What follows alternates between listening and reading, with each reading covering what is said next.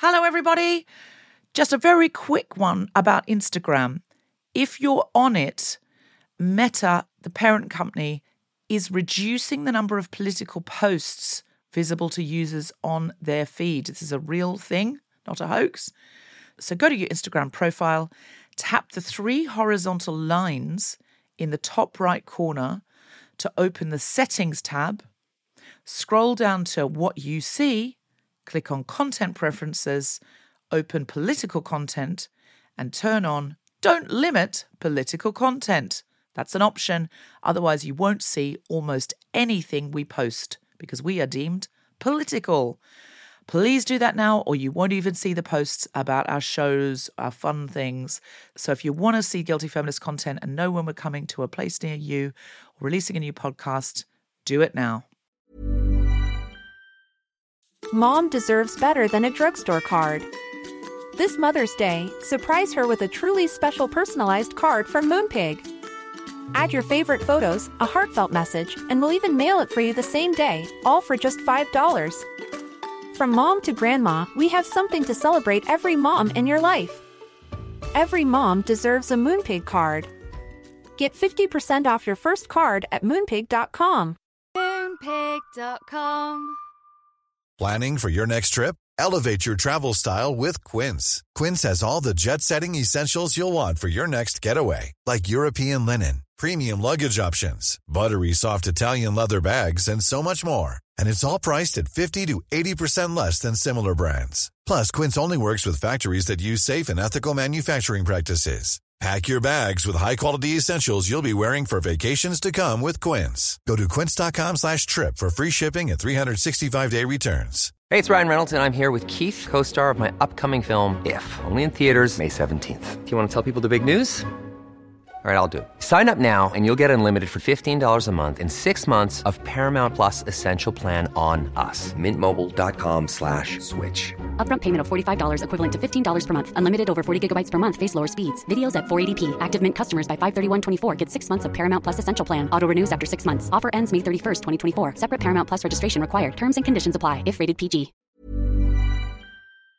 I'm a feminist, but last night someone told me about a sex party at a music festival, and instead of saying, wow, how sex positive, I said, that is revolting. None of them would have had a shower. Really, though, would you want to have sex with anyone at a festival? I know people do hook up at festivals, just ignoring the fact that both of them have been rolling around in mud and not queued for the most disgusting loo in the world and all of that. I'm like, do you want to hear a disgusting 100% no. festival story? Sure. So I was about 17, right? And I was at a festival called Oxygen Music Festival, which was genuinely like NAMM for 16-year-olds, right? And it was so bad, I caught trench foot, right? At that, I caught a disease you get in World War I, 20 miles outside of Dublin, right? So that was, I thought it'd be fun to have a mud fight with my friend because I'd watched MTV, you know? And we were having this fight in the mud and absolutely caked each other in mud. And we realised that there was a broken toilet, raw sewage. Oh, shit. Raw sewage. No shower, right? Lost my wellies. Still got a boyfriend though, right? Someone asked me out. He asked me out and then he asked for a hand job and I said no. So he broke up with me then. But genuinely, I was traumatized, right? I had my heart broken for the first time, but felt pretty good about myself. I'm a feminist, but I went to Vienna this week, right? That's not unfeminist, but I'm a feminist, but I went to Vienna this week and I saw a painting of Jesus Christ ascending to heaven, right? And I looked at it and I thought his waist looked really good. And I wish I had a waist like Jesus. I looked at him and I thought, you'd spend hundreds of pounds, getting shapewear made by Kim Kardashian to look like that. And all he's done is been crucified for it. I thought Jesus was cinched to the gods. I'm ashamed to say that, but yeah, I did look at that painting. I was like, it is a beautiful work of art, but he's looking good. You know? I don't know. I'm just always surprised that I'm attracted to Jesus. I'm not. I keep forgetting. I think about your childhood. I'm surprised you're attracted to anyone else. I know. Yeah, he was like my, you know. Did you ever think about becoming a nun and being a bride of Christ? Yeah, I did. Of course I did. Yeah. It was more emphatic than I thought it was going to be. Like, some people want to be princesses. I genuinely, like the clothes that the nuns wear, the authority, I loved it. Like, you know. You would have been a great Mother Superior. I would have been a horrible Mother Superior. No, you wouldn't. You would have been absolutely charming and delightful, but I think you would have known when to say when. I don't know. I think I would have inflicted quite a lot of hurt if I was a Mother Superior. Do you know when you just know and you're like, that's not for me? I'm a feminist, but I walked down the street in what is effectively underwear tonight. Ooh. And I felt really, really fabulous. Mm-hmm. Now, this is not anti-feminist, of course. Anyone's allowed to wear whatever they want. But the secret that made me feel that this was very sexy is that nobody knows it's underwear. I am currently wearing, in fact, I walked out onto the stage. So what I'm currently wearing is an underslip. Okay. Oh. This isn't a dress. I've misled you all. This is a sexy secret. This came under a dress. This was one of those under a dress bit slips. This is a slip. And then the slip is so low, it comes down to here. You could see my tits if I didn't have anything For the underneath. listeners at home, you're pointing at between your titties. Thank you. I don't think I've ever referred to them as titties before, but... This is a bra. This is a bra that you're seeing now. It's all an illusion. I'm just walking... I might as well have come in here in a thong and nothing on top. But what I've done is I've distracted you by topping it off with this extreme festival wear. Yeah. This actually makes me feel like Jesus because I do Jesus arms when I'm in it.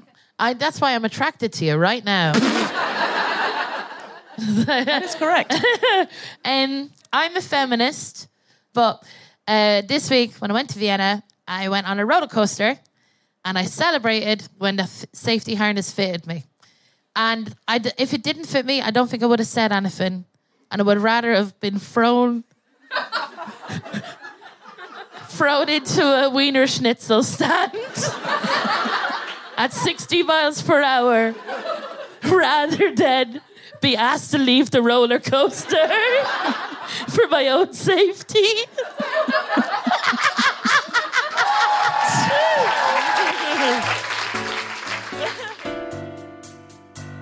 Live from the Soho Theatre in London, the Spontaneity Shop presents The Guilty Feminist with me, Deborah Frances-White, guest co-host Alison Spittle, and our very special guest, Fern Brady, talking about neurodivergence.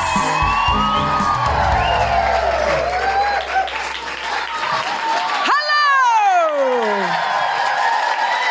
It's Soho Theatre! It's Friday night!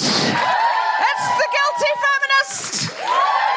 We're all here in the first week of fucking January to fight the patriarchy. Not like those feminists who are still in bed finishing off the celebrations. Oh no, not like those February feminists who are waiting later. I'll come out, I'll do some equality fighting later. No, we're here in first week of fucking January, like the legends that we are. Thank you. You might notice that I am wearing festival wear. That's to convince myself it's summer.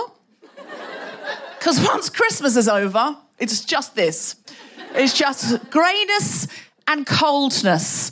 So we must come together for love and warmth, as feminism and God intended. And I do believe, of course, when I say God, that God is non-binary, because if God created us all in their own image, then... Sorry, Republicans. You're very wrong. Of course, I say sorry, Republicans. I'm assuming no one here is a Republican.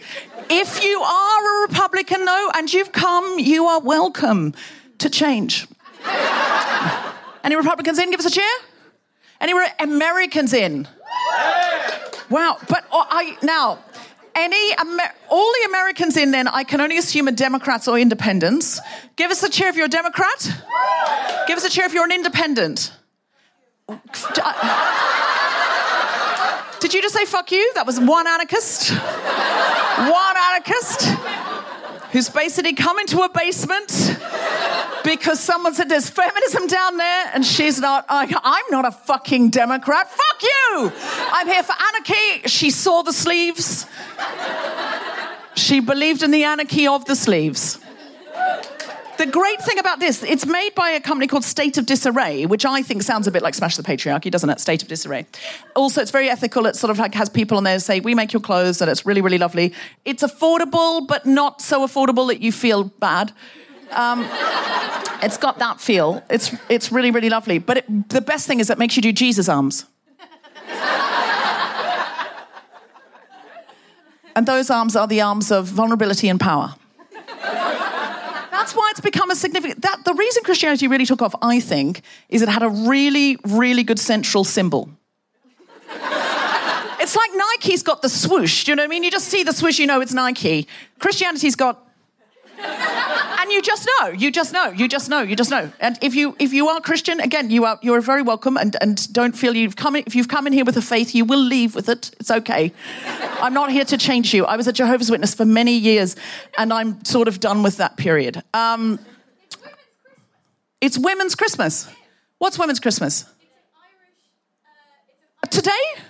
Yes. This is a very typical guilty feminist heckle.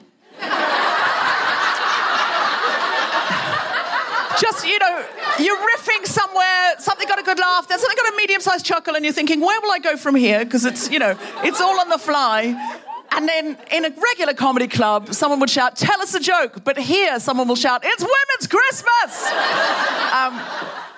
Thank you. Could I just get you to say your name? Hannah. Yes. Hannah. So, Hannah, could you please... In fact, we've got a little audience mic here in case you wanted to come out. Do you want to come out and tell us about Women's Christmas? Yay! Hannah! Hello. No, okay. What you're wearing now makes me think you're Women's Santa. Is this the feminist Santa look? It looks like you're feminist Santa. Okay, go on. Please tell us. You could take the mic and then, talk to me or talk to them, whichever you'd prefer. So Women's Christmas is the 6th of January, and it's an Irish tradition where women it's the last day of the Christmas festivities, and it's the day where women have the day off. And so they don't do... they do nice that women get one day off a year? Yeah. This one's Christmas. So we celebrate it. Oh, so in Ireland, because women have cooked and cleaned and raised the children and all of that sort of stuff for the whole of Christmas. Yeah. 6th of January hits. 6th of January, bada bing, bada boom. Yeah. Women get to sit down. And be like... Is it for a full 24 hours or more like 8? Well, it's Christmas night. So I'd say like 8. Fuck's sake! Hannah! They get an evening off! What, they cook, but they don't have to do the washing up? No, this is Women's Christmas. I'm so sad. We were elated by the idea of something for women, and now it's been snatched cruelly away. But they're supposed to get the day off, but the night itself is called Women's Christmas. They're supposed to get the day off, but obviously that can't happen. No, of course not. No. Not with the pay gap. How would anything get done? So they're very lucky and grateful to get the evening off. So men traditionally cook on January 6th in the evening. Yeah, that's what you're saying. Yeah. It's small pickings. It's sad. It's sadder than we thought. But listen, we're grateful for what we can get, Hannah. We're grateful for what we can get. Thank you so much for telling us about Women's Christmas in Ireland. Thank you. Anybody got anything else that it is feminist this week? Or it's the anniversary of the storming of the Capitol. That wasn't very feminist. That was awful. But there were very few women there, so I suppose that was... Maybe they were taking the night off for Christmas. Well, normally I do a bit of crowd work, but Hannah's done that. The crowd work came to me tonight, and I'm really pleased. Do you know why? It's Women's Christmas. If I'd known, I wouldn't have been here. I would have sent a man to do the guilty feminist, and it would have just been someone like, Russell Howard coming out and going, it's Women's Christmas, so I'm stepping in. I'm a feminist, but I don't know much about it. I don't know why. Why is that Russell? Poor Russell Howard. That's nothing like Russell Howard. Jack Whitehall. It's more like Jack Whitehall. This is Jack Whitehall doing Women's Christmas. I've got a mother. I love her a lot. She's wonderful. I gave her the night off once. Well, I say I did. It was really the dishwasher. I'm incredibly rich. That's more Jack Whitehall. That's more Jack Whitehall. Are we ready to start the podcast? Then please welcome to the stage my co-pilot for this evening, the one, the only, the incredible Alison Spittle.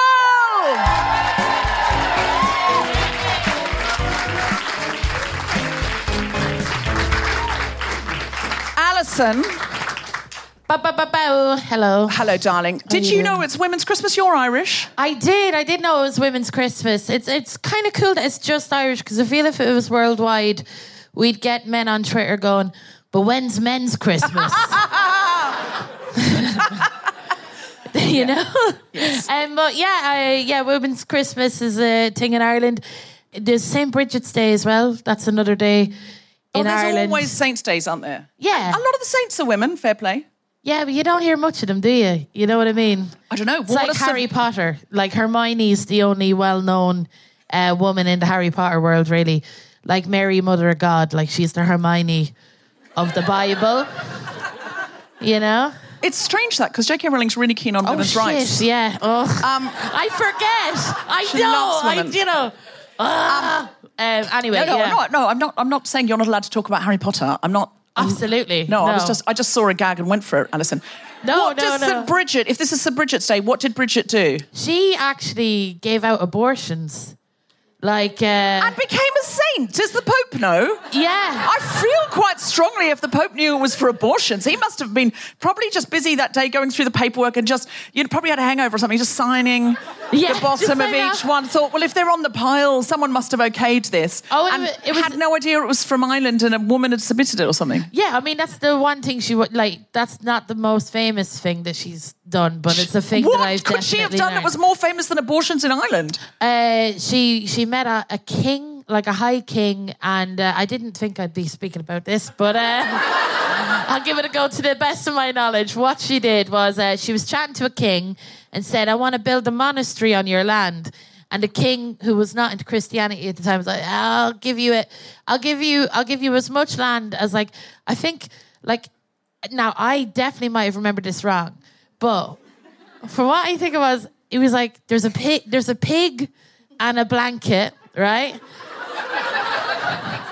I'm not saying she invented wrapping rashers around sausages. I think you are. I think we found out why abortions isn't the most exciting. She invented pigs in blankets, people. She invented women's Christmas. I know what I'd prefer at Christmas anyway, and that would be a sausage and a rasher. But that was... Sorry, vegans. Sorry, Unless it was a sex pun. Let's say it was. Let's say it was. But he said, so you'll get the land, but it has to be as big as this blanket that the pig can drag. And apparently the miracle was the blanket got bigger and bigger and bigger until she had a lot of land. But the abortion thing, back to the... Presumably that is why we call it pigs in blankets at Christmas, though. There must be. It must be named after that miracle. Oh, yeah. Or, why we have abortions is Well, that's very recent for Ireland. I know, it is, yeah. It is. But, so what she did was a nun was crying and... this is the most Irish story I've ever heard. She was crying because she was pregnant and she was like, Bridget, I'm pregnant. And then... Bridget put her hand on her stomach and goes, don't worry, hun. And apparently no more pregnancy.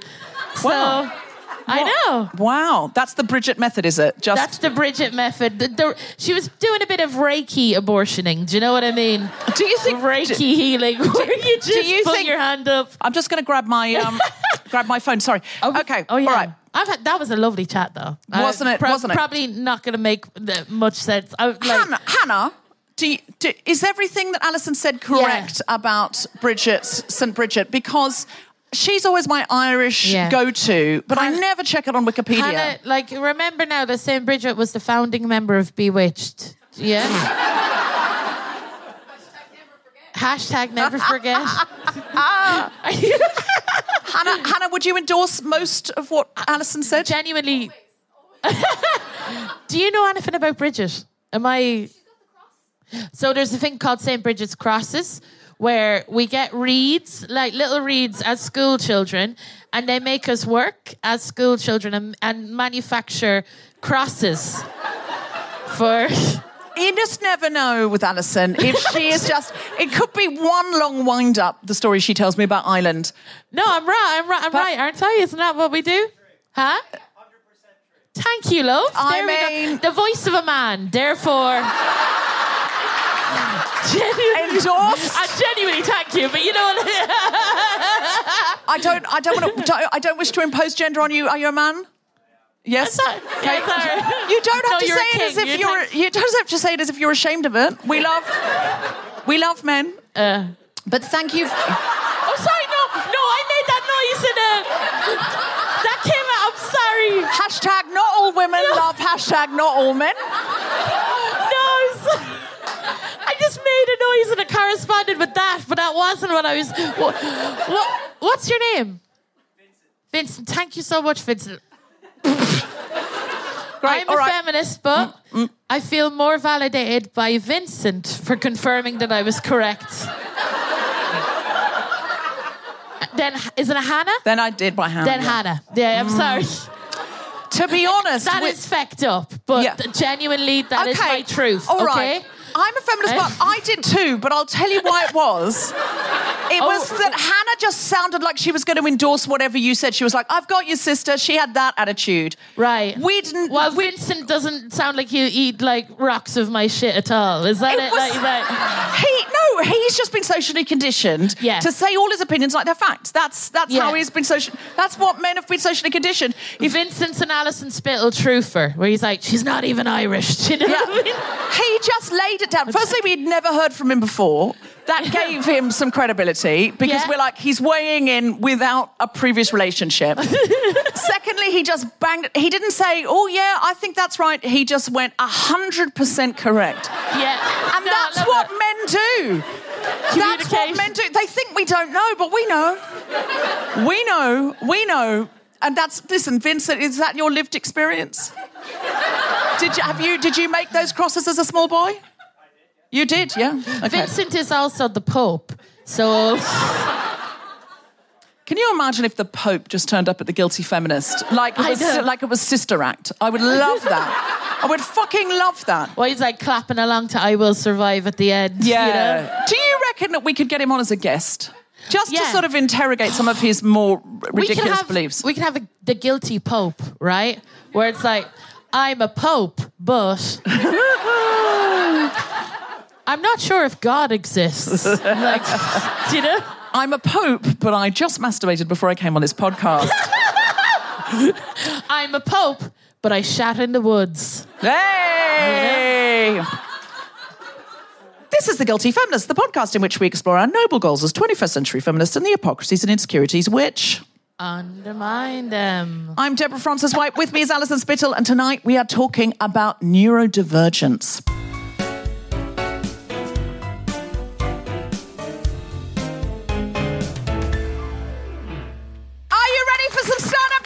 Hey. Then please welcome to the stage the incredible Alison Spittle. Hello. Hey, everybody.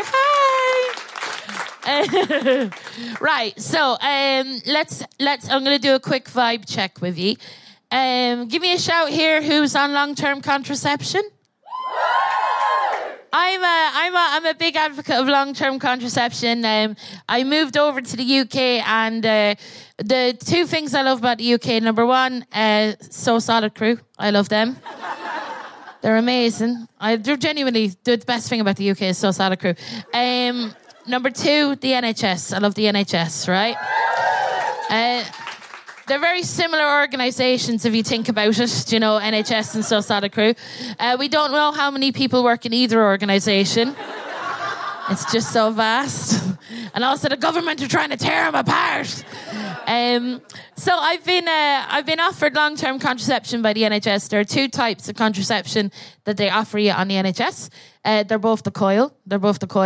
Now, one is the copper coil. And the side effects of the copper coil include heavier periods, right? That's a side effect of the copper coil. And the other one is the hormonal coil. And the side effects of that include suicidal ideation. So it's quite the choice you're given. And I was sitting in the doctor's office thinking to myself, now, Alison, You were a fan of the Smiths and The Cure.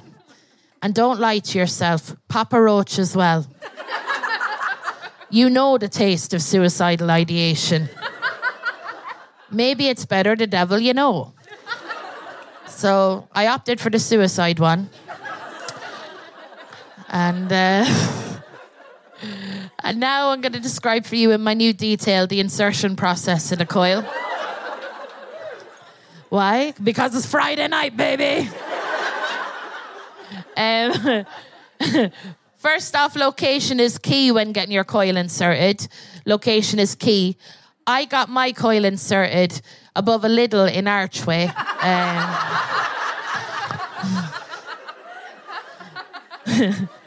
Where every little girl dreams of her first coil. And I went up to the room and there was 3 people in the room, and I thought this is quite a lot of people for what I was told was going to be a very small procedure that you might have to take a few painkillers for beforehand, but of course you could go to work that afternoon after it, right? And I thought this is quite a lot of people. There was a nurse, there was a student nurse, and there was a doctor, right? And I lay back on a trolley, I put my 2 legs up in stirrups, right? And the nurse is beside me talking to me. And she's saying to me, like, what are you listening to there on your phone? And I said, well, I'm just listening to Trojan Record compilation. And she says I'm from Jamaica, and we have this big long chat about Jamaican music, and it's great. And while that's happening, right, the doctor puts a thing inside me called the speculum. Now, if you don't know what a speculum is, I'll describe it for you.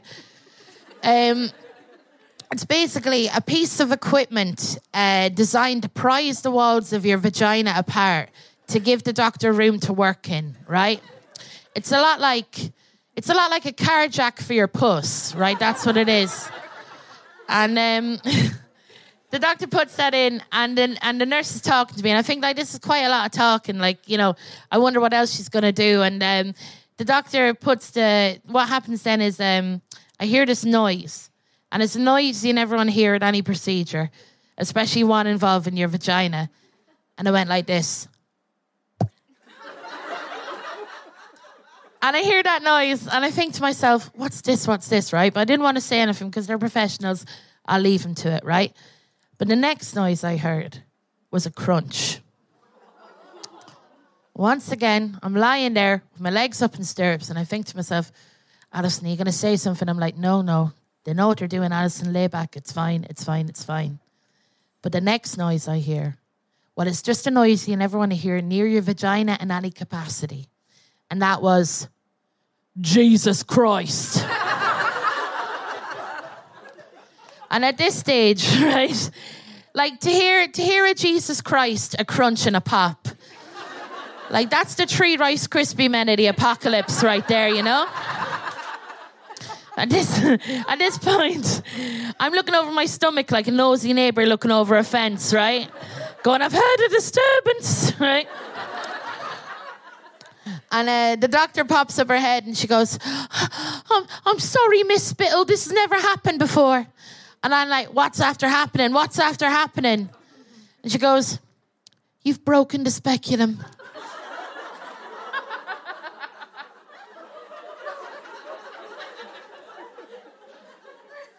I've broken a speculum. I've broken a piece of medical grade equipment, right? Designed to prise the walls of my vagina apart, and I've shattered down to several pieces. I thought to myself, is this my X-Men's origin story?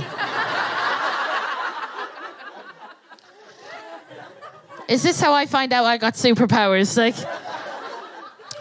I wanted something to attack London there and then, you know. Terrorists, aliens, I don't care, just anything. So I could go outside and pull my trousers down beside the police and go, lads, I don't know what we can do with this, but just point me like a cannon, we'll see how we go. I wanted to text my boyfriend and go, you're a very lucky man. I'm going to stop here because, like, that's all the time I have. But there's more to that. Have a lovely night. Bye. Alison Spittle, everybody!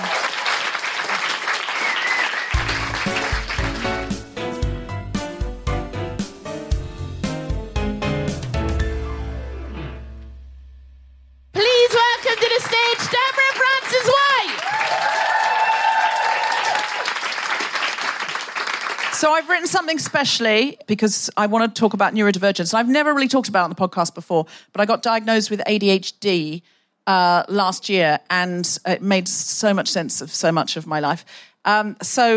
Because tonight we're talking about neurodivergence, I am going to read you something I wrote today.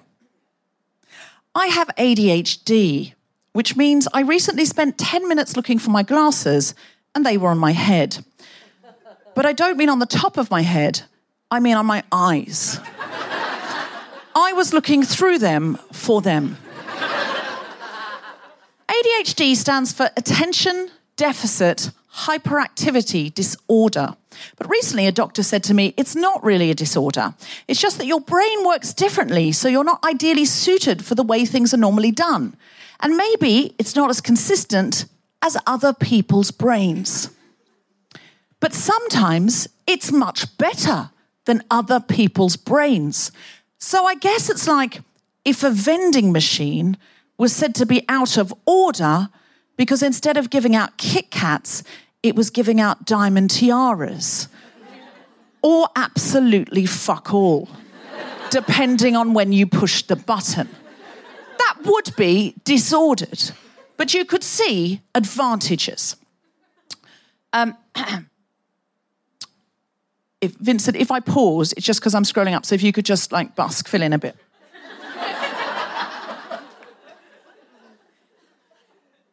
You're doing a terrible job. That's how I think of myself now, an overly emotional vending machine that cries easily but really wants to be there for you as much as is humanly possible. But sometimes I'm faking it and wish you would go away so I can watch The Traitors again. Good things about ADHD. I can come out on stage with very little and fill the time because I believe that if I start a sentence, my brain will finish it. Has anyone got the start of a sentence? Vincent? You got the start of a sentence? This is getting a little unfair, but you started it. What a great example. That's a great example. It's a great example. I'm not trying to take your confidence away, Vincent. I love it. I just want a bit for myself. You won't do that. Oh! That's definitely Vincent's wife or daughter. Or just someone he's sitting next to. I don't know. Are you all right, Vincent? We want to make you happy. Oh, good. Okay, fine.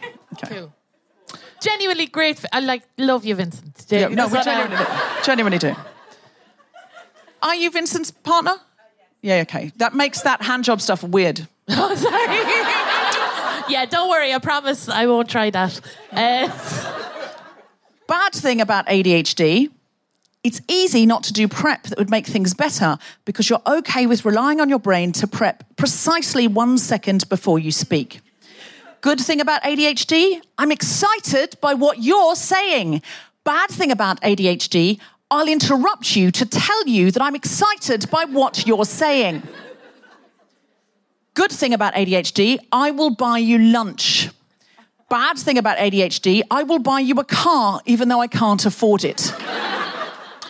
Good thing about ADHD, I think it will be easy to write a book, so I say yes, please, to writing books. Bad thing about ADHD, it is very difficult to write a book, and I only remember that while writing a book. Good thing about ADHD, I write books. Bad thing about ADHD, as soon as I finish writing a book, I forget how hard it was, and I enjoy everyone telling me how good the book is at events where I've not prepared to talk about my book. Good thing about ADHD, I'm a natural optimist because I think every task will take 20 minutes maximum. Bad thing about ADHD, nothing takes 20 minutes maximum if you have ADHD. Because you keep stopping a 20-minute task to do a 4-hour task, and you interrupt the 4-hour task to fulfill a lifelong dream, and you interrupt that to buy someone you don't know very well a car, because it will make them so happy, and they're doing such great feminist work. Good thing about ADHD, you now have to finish the 20-minute task and the 4-hour task to make the stranger's car payments. Good thing about ADHD, you don't always have to do things in order. 2 goods in a row. Good thing about ADHD, Your mind tells you wonderful lies. Better thing about ADHD, sometimes those lies become realities because you've imagined them in live form first. And that's when your vending machine gives you a diamond tiara or a gold bar or front row tickets to ABBA Voyage because you imagined it. You're a 3D printer of your own dreams. You're a big-wheeling, fast-talking lover of the possible, and you believe that the best is probable, and you're just the feminist to make it happen. You jump headfirst into shark-infested waters, but you can charm sharks and have learned how to float. You can manifest vibrant love from something that looks to other people like a soggy sandwich or a spent erection. You can make anything stand to attention with the force of will and the will of the people, and you can be all of the people. You nanny for the children of the revolution, and you imagine that almost every great revolutionary, an artist and thinker and innovator in spirit is one of your people. Kindred spirits dispensing gold bars and helium balloons and 3 surprising wishes, and all of them can be wishes for more wishes. You're a genie, a magician, an illusionist, a lover, a liver. Your disorder is chaos, and chaos is a feminine force because it releases itself from the tight control and order of the patriarchy. ADHD is a disorder because every riot, every revolution, every great love song is disordering the world's expectations of how it should be. Long live the disorder that is me. Fuck attention.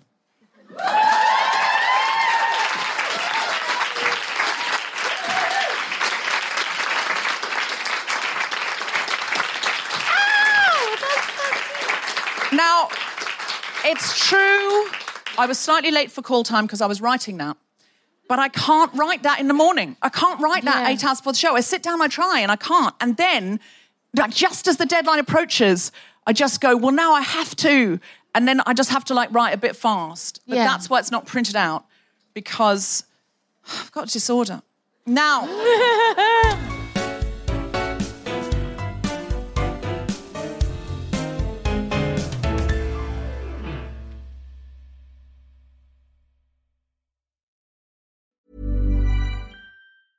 A lot can happen in the next 3 years. Like a chatbot may be your new best friend. But what won't change? Needing health insurance. United Healthcare Tri-Term Medical Plans are available for these changing times.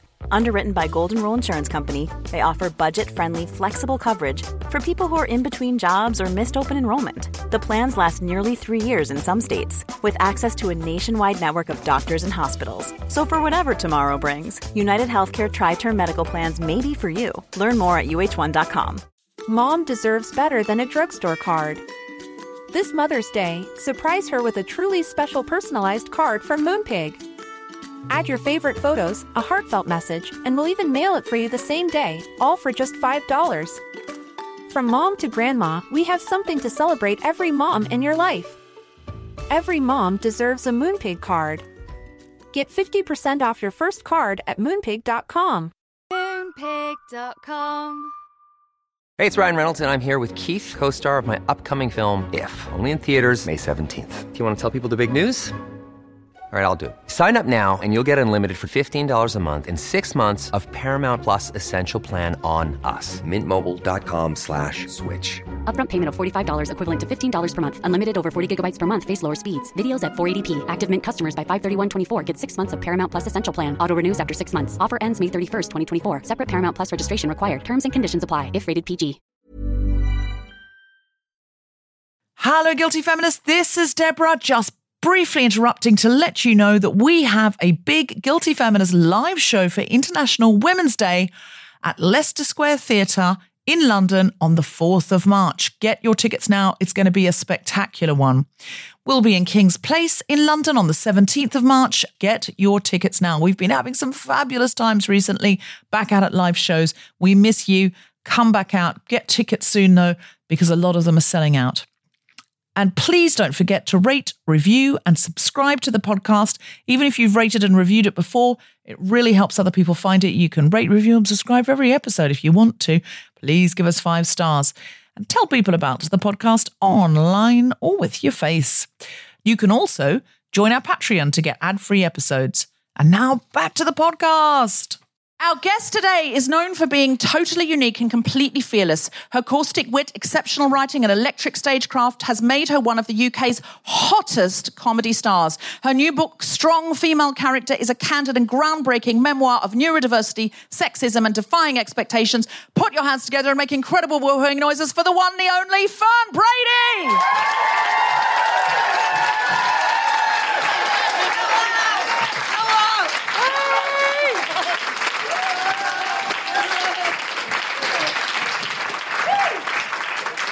Yeah, that goes against autistic. I hugged you there. Yeah.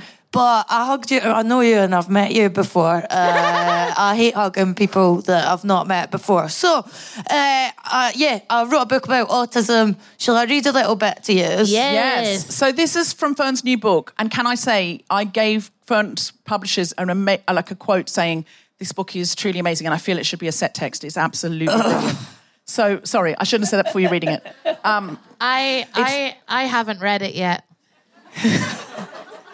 But you must feel like you have because you've had to listen to me talk about it for the last 2 years or something. Absolutely. I haven't read it yet because I don't read. So Alison, you do. She's making it basically... Our friend wrote an amazing book, right? Maurice got in trouble. It's a brilliant book. Maurice got in trouble. And Alison was like, oh, you should meet my friend Maurice. She's quite similar to you. She's writing a book.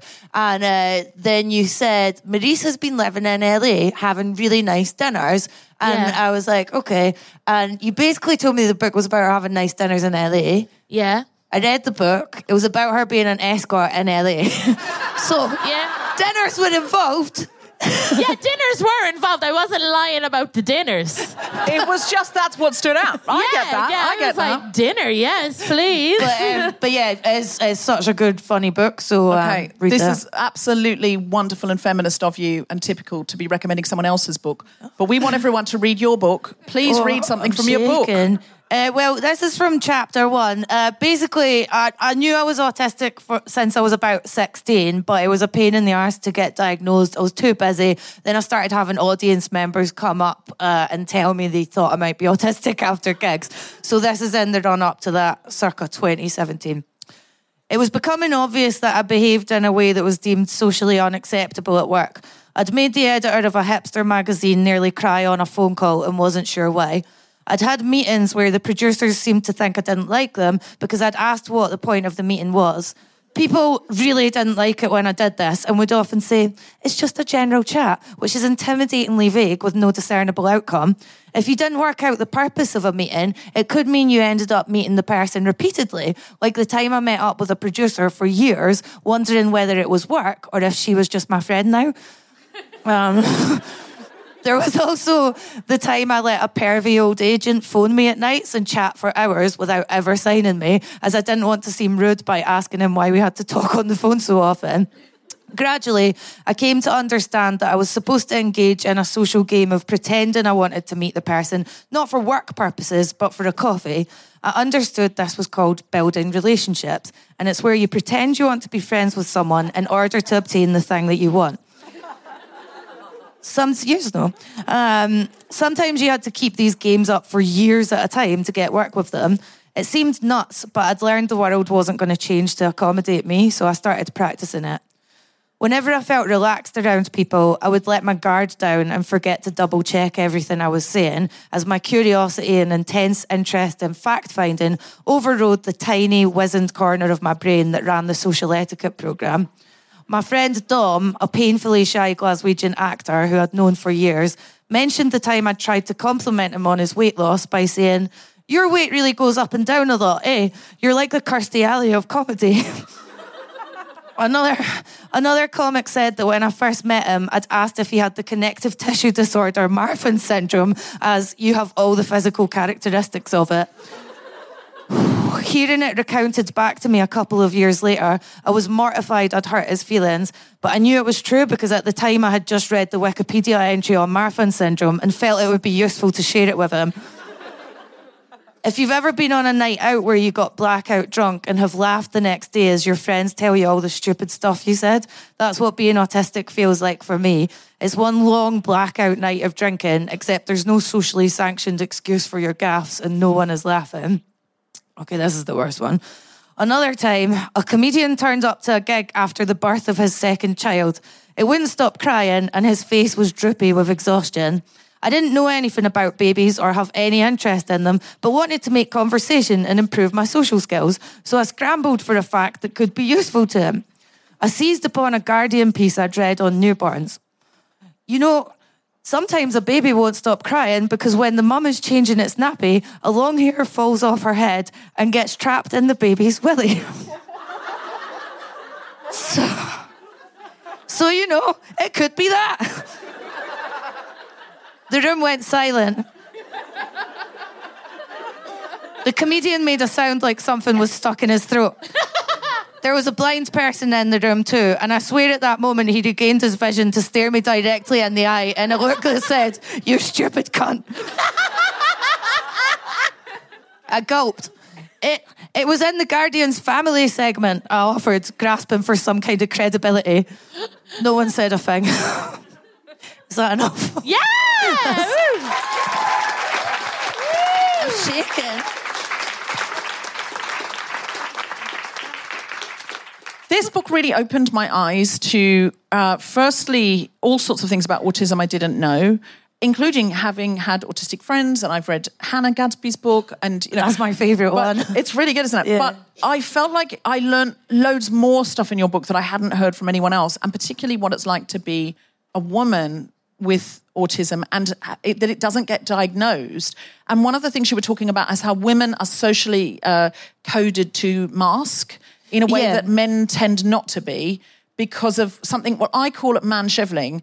A woman has to be really turned out in some way or another to get responsibility. But if a man comes in with odd socks and a dirty raincoat and stares at the floor, people just go, oh, he must be a genius, give him an opera to direct. Yeah. And so I think that women just are expected to mask in a way that we just have to pretend all the time. Can you talk a little bit about masking?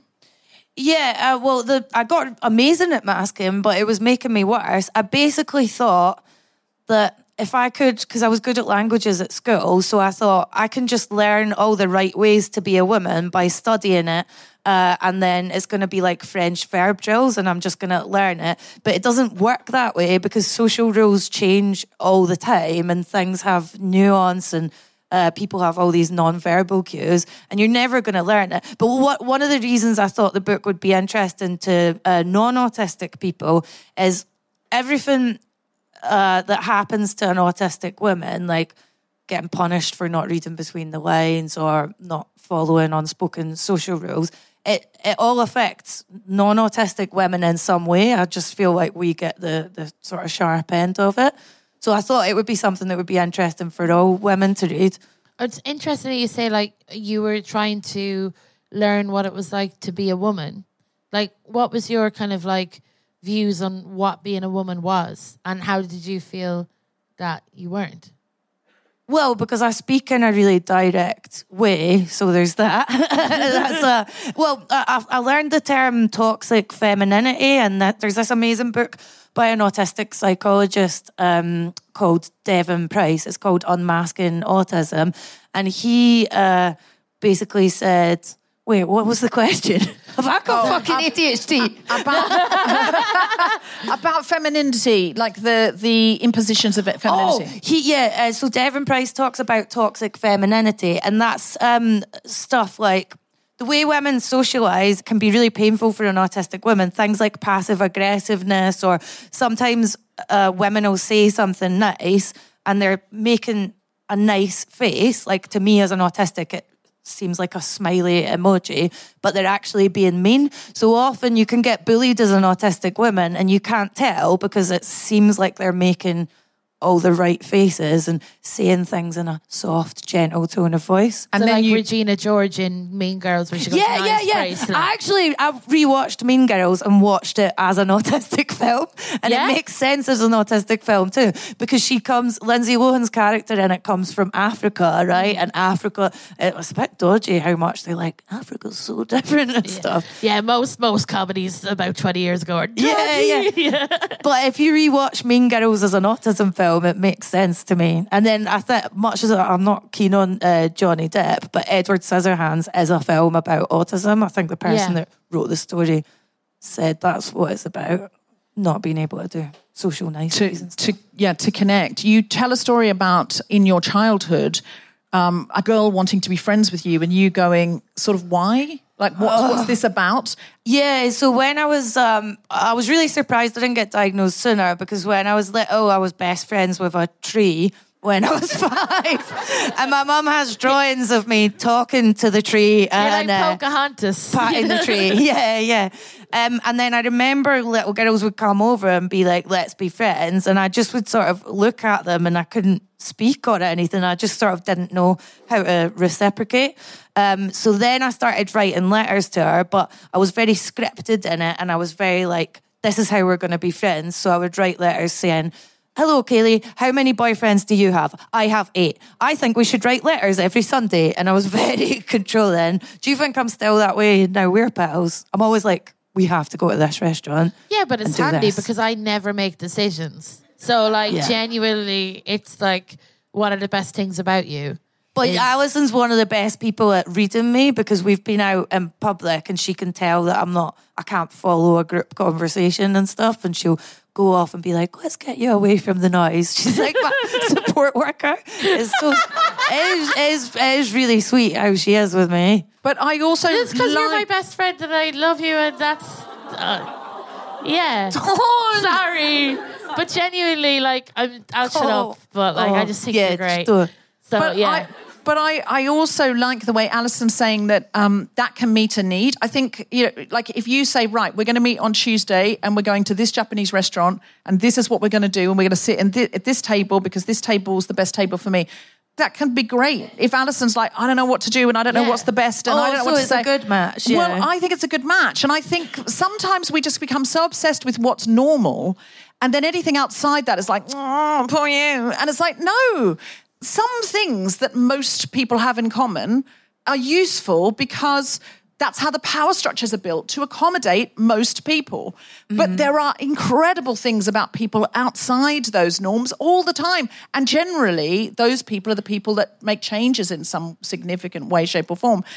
And I think that's an example of a good match or pairing, that you're bringing something to the table that you might think, oh God, I'm so rigid. But Alison might be like, you're my favorite person to hang out with because you say, let's go here, let's do this. And she knows it's not control. She knows it's decisiveness. Mm. You also talked about being a child at a wedding when you had to be a little bridesmaid when you were tiny. Yeah. And you were put into a dress that made you feel certain things. And this is something I didn't know enough about. Could you talk a little bit about this? Yeah, that's it. So I read you guys, I tend to do this. I read you guys an extract that's about me offending other people. And I feel like at the moment that's the way a lot of people understand autism, is how it impacts non-autistic people. But really the far worst bit of it is all the sensory stuff, like having to pretend that the lights in here are okay, but fluorescent lights in airports and supermarkets are unbearable to me, which sounds really precious, but if any of you have seen my stand-up before, I'm not that type of person. So yeah, I wrote in the book about how my family used to think I was evil because I would have these violent meltdowns as a child over the sensation of my clothes. And it tends to be with little autistic girls that you just get labelled as difficult, whereas it gets picked up in boys much sooner. And so if a boy is having a bad reaction to his shirt, they say, something's got to be wrong here, and they take them to the doctor. The doctor says, probably autistic, let's test them. But if it's a girl, it's just like, you just don't like this dress. And so there's an assumption that you're not being compliant in a way we expect girls to be. And it's a really heartbreaking story about how they put your hair in really tight braids. Yeah, this wedding that was legendary in my family. I had tightly braided hair and a itchy lace dress, and I had this meltdown. And then that became the start of the family saying that I was evil. My family are really Catholic, so they only really understand things in good or evil. And then that was just it for ages. And so, but you were really harshly punished for that. And it's just really heartbreaking because you go, this child is having just a visceral reaction to something and doesn't have the impulse control to go, oh, well, I guess I just have to get through this bit because you're a very small child. But then instead of relieving that, they're punishing that and they're saying there's something inherently bad about you. And that really broke my heart. And I think there were other things in it that surprised me as well. At one point you were sent away. Can you talk a little bit about that? Oh, yeah. I when I was 16, and I was doing the Scottish equivalent of your A-levels, I guess, I had a massive nervous breakdown, which I would now term autistic burnout, and got put in a CAMHS unit, which is like a child and adolescent mental health thing. So that was where I did my exams. And I strongly suspect that other people that were in the unit with, because it was mostly girls that were in the unit, I think a few of them were autistic as well. I don't know about the ethics of speculating on that, but I've written it in my book, so that's that. Because you can pretty much time your watch, but like, this is fucked. Since I've started talking about autism, I get parents of autistic teen girls messaging me, and it shouldn't be the case that they're asking a clown for advice on autism. But it's terrible that that's like the resource they've got to go to, and you can almost set your watch by it that autistic girls will have a terrible time when they make the transition from primary school to secondary school. It happens all the time. It's what happened to my sister. Like I got two sisters that are autistic, and the eldest one wasn't diagnosed until she was a teenager, and then they decided, we'll look through the rest of the family and see if there's like autism there. And this sounds like so demeaning, but I'm just like, it took such a long time for them to get diagnosed. And as a family with having burnouts and stuff, and it was like such a, if people had the information back then, I think just people would have a lot more empathy, because I think the world would be a better place for people of any different, and I get scared of using different terms because I don't want to be, But for neurotypical and neuroatypical people, because not all neurotypical people are that typical. Like there's divergence within that typicality as well. And so I think just listening and trying to respond, and I think in many ways things have got better, but I think everyone should read the book, because especially if you've got kids or kids that you love in your family, because just being able to spot those signs, I mean, it will save you years of hurt. There's people in my family that have been, diagnosed, and as soon as you're diagnosed, or even me being diagnosed with ADHD, which is nowhere near as difficult, but I think... I'm glad you said that, because I have a lot of ADHD people trying to relate to me to be kind, and I find them so different. Yeah, it's not the same at all. And and also, I guess, the way in which I have ADHD, maybe someone else is listening out there and going, but it is really hard for me. I don't think I can compare it, but I will say, just knowing, I've just forgiven myself so much, because the doctor said to me, I said, I just don't understand why some things are so easy for me that other people go, oh my God, it's so amazing you could do that. But then I can't do basic things that 10-year-olds do. I can't kind of keep my bedroom tidy. And I'm like, other parts of my flat are tidy, but the bedroom is just always a landfill on my side of the bed. And I'm like, I just get so upset with myself, like, why can't I be on time? Why can't I do this? And what the doctor said is, would you give up being able to go out onto the stage at Hammersmith Apollo and being able to just talk without a script in exchange for having an always tidy bedroom? And I went, no, of course not. And she went, well, that would be your trade-off. She said, a tidy bedroom's just a convention. It's just a social norm. She's like, who gives a fuck if your bedroom's not tidy? Look at what ADHD is giving you, and then ask yourself why you're so concerned about conventions. And it was really, really good. That was the second doctor I saw. The first doctor just asked me loads of questions, said, yeah, you've got it, here's some pills. I didn't really like the pills because it made me like gurn like I was on MDMA or something. You know that? Yeah. Kind of are, aren't you? Is that like... Well, it is speed. It's basically speed. And so it's like, but when you see people at festivals, something going like that, I had to have chewing gum in the evening because then it would get really bad. And that was the only way I could. And I'm like, I don't really want this. I think I'm just going to try and, I might have a go again. Anyway, the point is, I don't think it's anywhere near as bad for me personally compared to reading your book, but just being diagnosed is such a relief because you stop beating yourself up all the time and just go, well, this is how it is and we'll get round to these things. Can you talk a little bit about, like, you introduced me to some terms like holistic? Oh, yeah, because I prefer to say holistic rather than say autistic people versus neurotypical people. Basically, holistic just means not autistic people. I wanted to be very clear rather than, I didn't want to say neurodivergent too much because it's such a wide umbrella. Like, doesn't it include people with brain injuries and dyspraxia and all sorts? So I was trying to be as specific as possible in the book. Going back to what you said about it is worth getting diagnosed if you're constantly beating yourself up over it.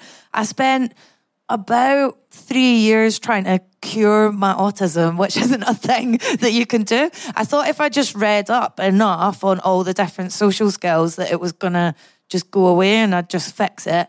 And then I heard this amazing Radio 4 documentary with this woman that used to be a stand-up in Britain. She was autistic and she said that being autistic and masking it is like trying to speak a foreign language for 24 hours a day. And that's like the best description I've heard of it.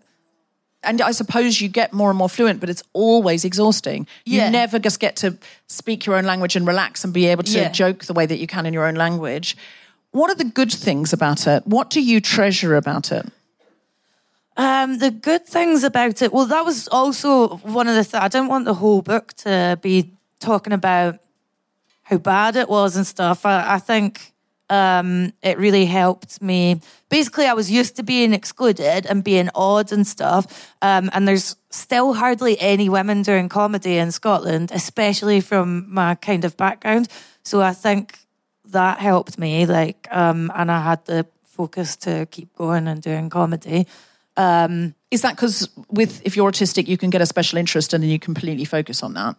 Do you think? Yeah. You just have almost tunnel vision and pursuing stuff. And then there's other things, like a lot of I've read pretty much the whole newly diagnosed autistic women canon at this point. And it tends to come from the same voices over and over again. It was, other than Hannah Gadsby's book, it was pretty much exclusively middle-class women, which is fair enough because it's dead expensive and it costs not just money, but a lot of time to go and get diagnosed. Anyway, what was the question? Have I got ADHD? It's possible it's contagious and you've just caught it from sitting next to me. That's very possible. Or it could what's the good things about it? Good things. Right, there's stuff I hadn't read about before, but I know this is a thing because a lot of autistic women come to my shows. I like having a disregard for a lot of gender norms. For example, I've mentioned this in the book a lot.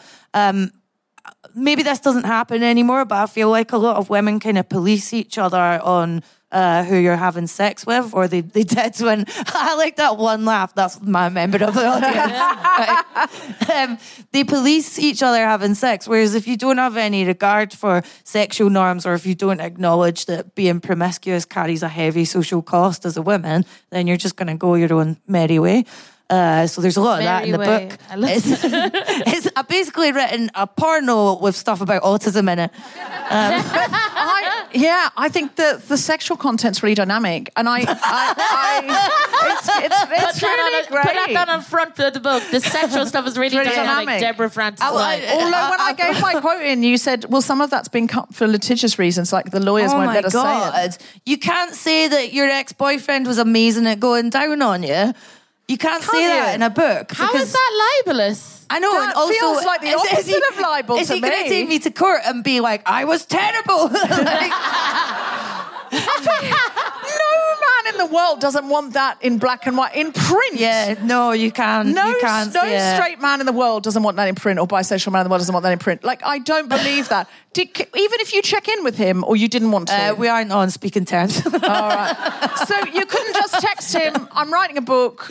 I just want to say... Unblock me, please. I want to say you're good at lick-ups, please. Get your lawyer scared to talk to them. I feel like a solicitor's letter, which really scared him because it drops to thinking, oh, fuck, it's a solicitor's letter. Oh, God, it's about Fern Brady. Oh, what a relief. And then he would say yes to anything. No, I think my book's lawyer really hated me. It was one of the longest legal reports ever. Wow. Oh, my God, you can't say anything in a book these days. Well, what else did you try and say, to be fair? I've been warned not to even refer to the... Basically... You can't even say what you couldn't say. I suppose that makes sense. There was one day I thought it'd be funny to tweet that I was sacking my entire legal team for the book. Yeah. And they really don't like that. They were like... Never refer to the legal process again on your social media. Oh, really? Yeah, because then people know that there's been things edited out. I mean... I think so. I think because there was like serious issues within it. How can then Prince Harry say... I know! Like, he didn't have those same lawyers, did he? Because he's going frostbitten Willie. Well, he can't defame his own cold Willie. I mean, I think you must be able to say your own penis was frostbitten. Like, in any... I can't see what... Yeah. But there's so many about the person that slapped him on the arse after she de-virginized him. Oh, yeah. De-virginized him. I love that. The de-virginization. Like he's an olive oil or something like that. It's been de-virginized. De-virginized him since he misplaced his virginity behind a pub on the side of the road. What a random... That was a random story. Was that one of his teachers? What? Oh, no, I'm just guessing there. I thought it was his... This is why your lawyers are... We've invited your lawyers to sit with a bell and just ring a bell every time we say something. What else in my book? Yeah, back to you. Yeah, because I feel like Prince Harry's had a lot of fucking airtime this week. I mean, I'm going to feel very sorry for them, but do we really need a 6-part documentary and a book and interviews? I mean, I know, but it's just a lot of fucking airtime for two very privileged people. I'm very sorry about the whole, everything.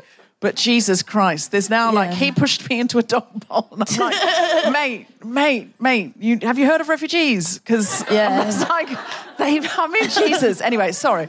I probably shouldn't deviate into that. Now, your book, there were lots of things you couldn't say. Did you feel when you took those away, though, that you still had... What were you going to... No, I had a really lovely time with my editor and publisher. They were great, and they encouraged me to say what I wanted. And I just wanted to offer a sort of messier portrait of female autism, because like I said, all the books I was reading, I've never read a book about an autistic woman I didn't like, but they'd all had very quiet, very sheltered lives, which is good. I'm glad they didn't have a load of chaotic stuff happen to them. But I was like, I'm pretty sure there's other versions of me that have also had stuff like this happen. So, for example, there's more autistic women than you would think in sex work, which no one would ever... That wouldn't be something people would ever think about. Yeah. But I was reading up on it and just meeting people after my shows and stuff. I have a lot of autistic people come to my shows and a lot of sex workers. And it makes sense that an autistic woman would go into sex work because we're often excluded from traditional workplaces. Strip clubs, for example, have really great low lighting. The uniforms, you can pick the uniforms. They're really comfortable. I'm being serious. I was a stripper for 3 years. That's also in the book, but I didn't want to reduce that bit tonight. And the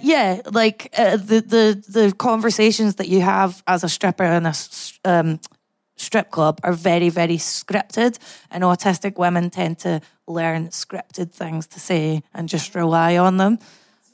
So there was all these different avenues of autism that hadn't been talked about. I felt like I was just seeing the same version again and again in all these different autistic women's books. And I think that's a class thing. I'm sure that this book will be very, very widely read because it's very entertaining and it's very autobiographical with lots of really extraordinary details. And I think a lot of people who might not read the middle class guide to autism, they might not read anything with autism in the title, but they will read this and they'll go, oh, holy hell. Like they'll suddenly have an epiphany that they are autistic or someone they know should go and get diagnosed. And so I think it's a wonderful thing. But whether you have any, prior knowledge of autism or you're interested or you're not, this book is just such a great read. It's so funny and it's also very moving, much more moving than I expected it to be. Because, I know you as a very funny comic. And I was crying quite a few times in it. Oh, good. That's what I want, because I really think my parents are going to stop talking to me when it comes out. I was imagining my mum reading that awful 3-way chapter being like, what does this have to do with autism? But I basically thought... What does it have to do with autism? I don't want to say here again for legal reasons. But I thought, I wonder if I can take almost a tabloid approach to trying to teach people about autism, because not everyone's interested in hearing a lot of really dry facts about it. So I thought, if I'm going to take you through all these stories and I'm going to try and illustrate how it's related to being an autistic woman. So that was what I did. And I'm really looking forward to it. Have you already recorded the audiobook? Oh yeah, that was a blast. I made friends with the audiobook guy. It was great fun. But he, within the first few pages, he was like, I think I might be autistic. Oh! and his best friend was diagnosed. But then by the end, after the meltdowns chapter, which is easily like the most embarrassing bit to write, he was like, yeah, I don't think I'm autistic.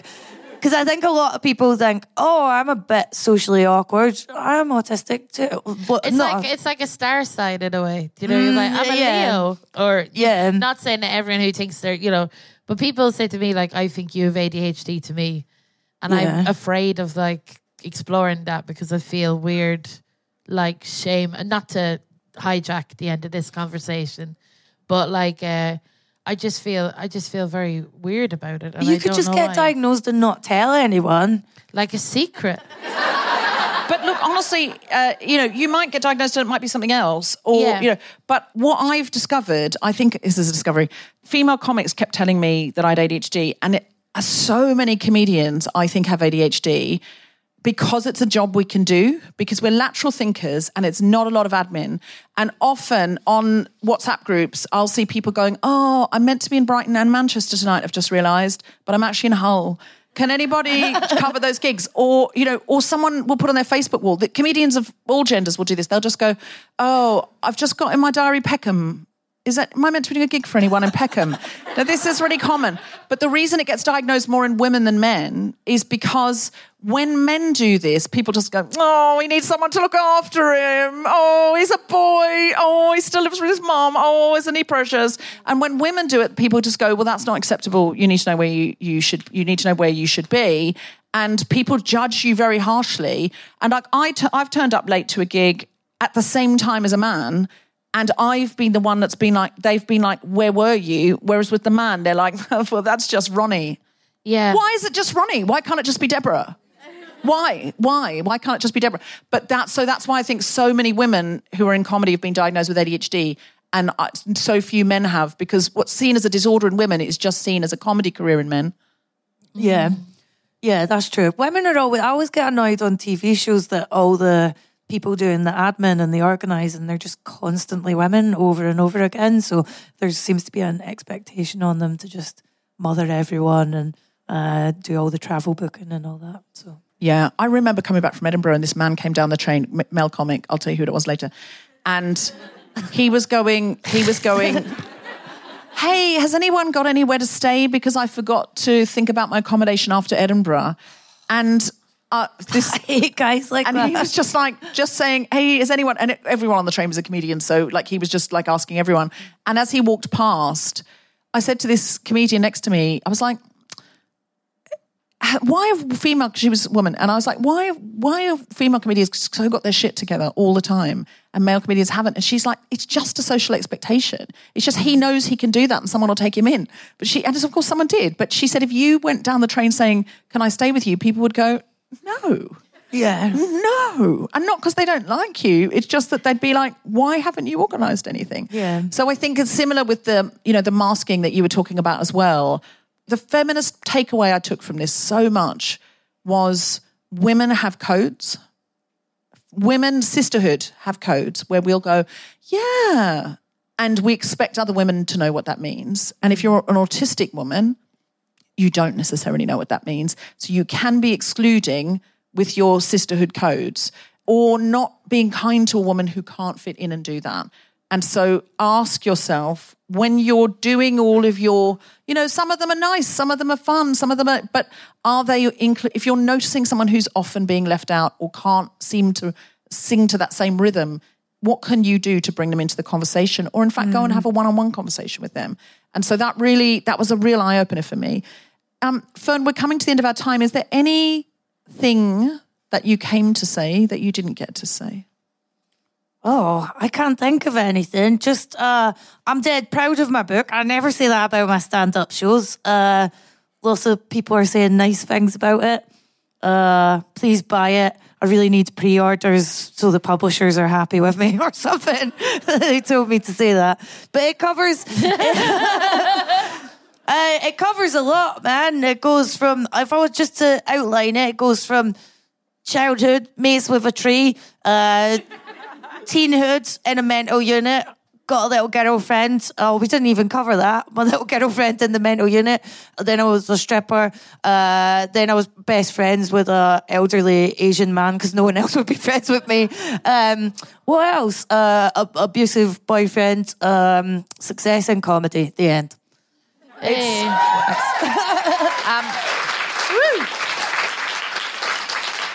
I know that the autistic people in the audience will really appreciate you laying out what's going to happen. Or there are autistic people in. No. Yeah. I think we advertised the topic, so I'm sure there are autistic people in, and I know of one, and I'm sure that they will really love that you've laid out the chapters in that way and said this is what's going to happen. And I think, it's just a remarkable book, and I think you should. When is it on? Is it on pre-order now? You can pre-order it now on Where Audible. would you like people to pre-order it? It doesn't really matter to me. There's a nice indie bookshop called Porty Books. Porty Books? Porty Books in Edinburgh, and they're doing signed copies and dedicated copies. But I'm going to put a thing on my Instagram saying the different indie bookshops. Or you could just go Amazon, fund Jeff's trip to space. I don't mind. Great. Okay, and could you say the name of the book and the publisher? Oh, the book is called Strong Female Character, and it's published by Brazen. Great. And Brazen is an imprint of Hachette, isn't it? Yeah. And it's doing really extraordinary new voices. So I'm very, very thrilled that you're part of that imprint. Alison, do you have anything to plug? Yeah, I'm doing a tour of my show called Wet, which is about getting the coil in and feeling suicidal after it, but it is funny. So... come along to that. It's touring. It's going to Edinburgh, Glasgow, everywhere. It's doing a little run in Soho on the 15th and 16th of March. Oh, so come back here on the 15th and 16th of March. Come back here on the 15th or 16th of March. Can they buy tickets for that yet? They can do that right now. So on the way out, they could buy tickets? Oh, on the way out, they can pre-order Fern's book and get tickets for me. And then have a nice life. Great. Yeah. A huge... round of applause and thank you for the incredible Fern Brady.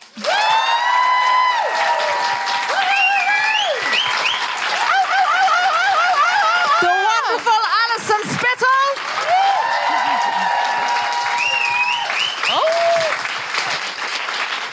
A big round of applause for everyone at Soho Theatre.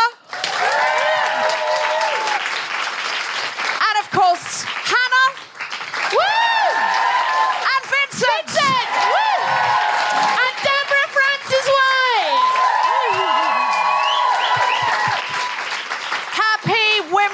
Christmas.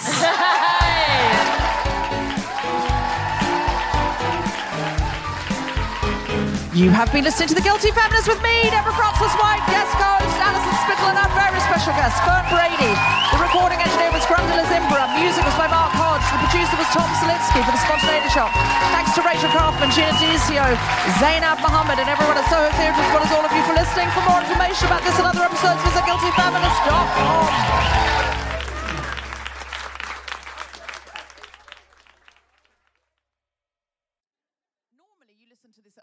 Right? Or on, I don't know. Where else do you listen to it? Like exercising or like, I don't know, commuting. Thank you. What does anyone listen to it doing anything unfeminist?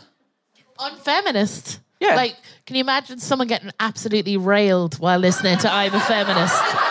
Like, someone has done that. Like, genuinely. I mean, I don't imagine it's many people's underscore for shagging. Just undermine them. Does anyone want that? I don't know that anyone wants that, Alison. Also, it's not unfeminist to have hard sex. No, I know that. That's true. And did you hear that? Who was that? That was Vincent endorsing Vincent? that. No, Vincent endorsed that. Vincent the endorser. I heard him go, yeah. That's true. Yeah. Just to be clear. Okay. So we've had that. Okay. So normally you listen doing something, but tonight it's live. So when you hear me say live... The Guilty Feminist is provided exclusively from Acast. Find it wherever you get your podcasts. Mom deserves better than a drugstore card. This Mother's Day, surprise her with a truly special personalized card from Moonpig. Add your favorite photos, a heartfelt message, and we'll even mail it for you the same day, all for just $5. From mom to grandma, we have something to celebrate every mom in your life. Every mom deserves a Moonpig card. Get 50% off your first card at moonpig.com. Moonpig.com